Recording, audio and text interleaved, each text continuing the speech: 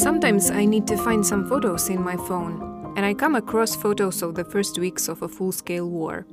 They remind me about how suddenly everything in life can change.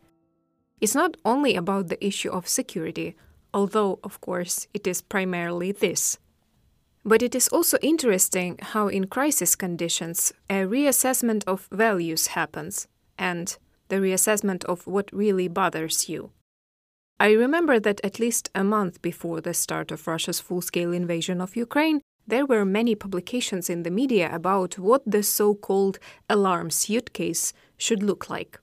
In practice, it could also be a backpack, but you understand, we are talking about a certain set of things that should be packed in case of evacuation. Documents, medicine, a power bank, a set of clothes, and food for a couple of days. I packed my alarm pack the day before the full-scale invasion began. It is difficult to explain why exactly that day, but this is how it happened.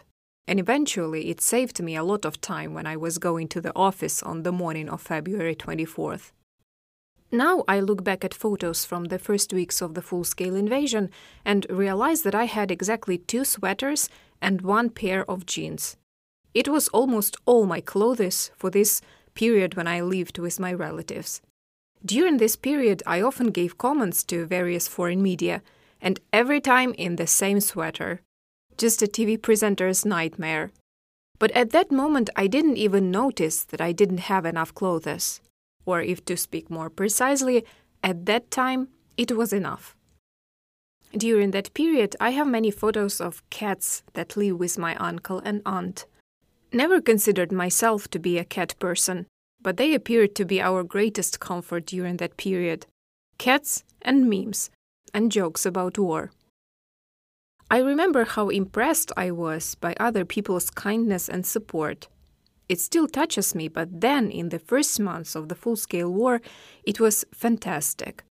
People were not only saving themselves and their families, but also had time to think about others. And here, I'm not only talking about donating to the needs of the Ukrainian military. This, after all, can be interpreted as a contribution to our own security and survival. But I remembered the day when a friend who had moved out of town asked me to check if everything was okay with the windows in her house, because a Russian missile had recently hit a building nearby. When I was returning from there, I noticed a neatly tied package hanging on one of the bins. There was a note: "Fresh food. For those in need, do not throw it away." The person also provided the date when the food was packed. And here is a photo of my first visit to the restaurant. April 6. That means that it became possible already after the Russians' retreat from the northern outskirts of Kyiv. My boyfriend and I went to one of the few places that were open at that time, the restaurant called Musafir, with the Crimean Tatar cuisine.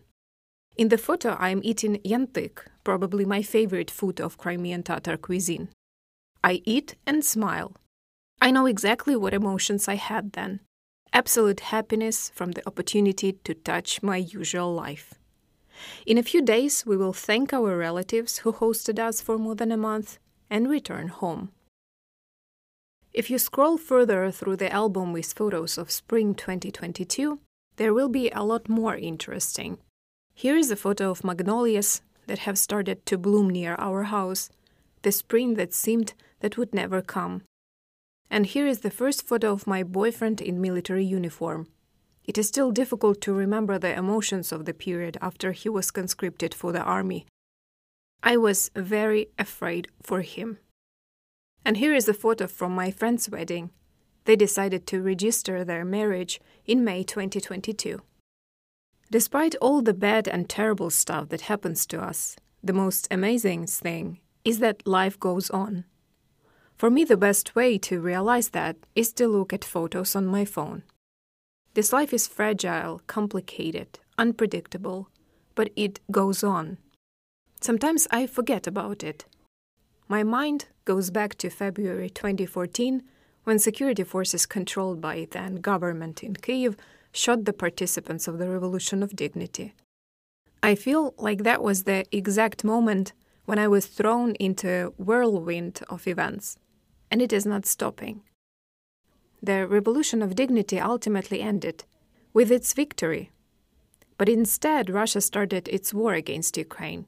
First, the occupation of Crimea, then the invasion of the eastern part of Ukraine. In 2014, I was 25 years old, and today I am 34. The war is still going on. In 2014, it seemed that the worst had already happened. Until 2022, I had no idea that the war could become even bigger and that Russian missiles could reach Kyiv or Lviv. Has the worst already happened? However, I'm not sure that I should look for an answer to this question anymore.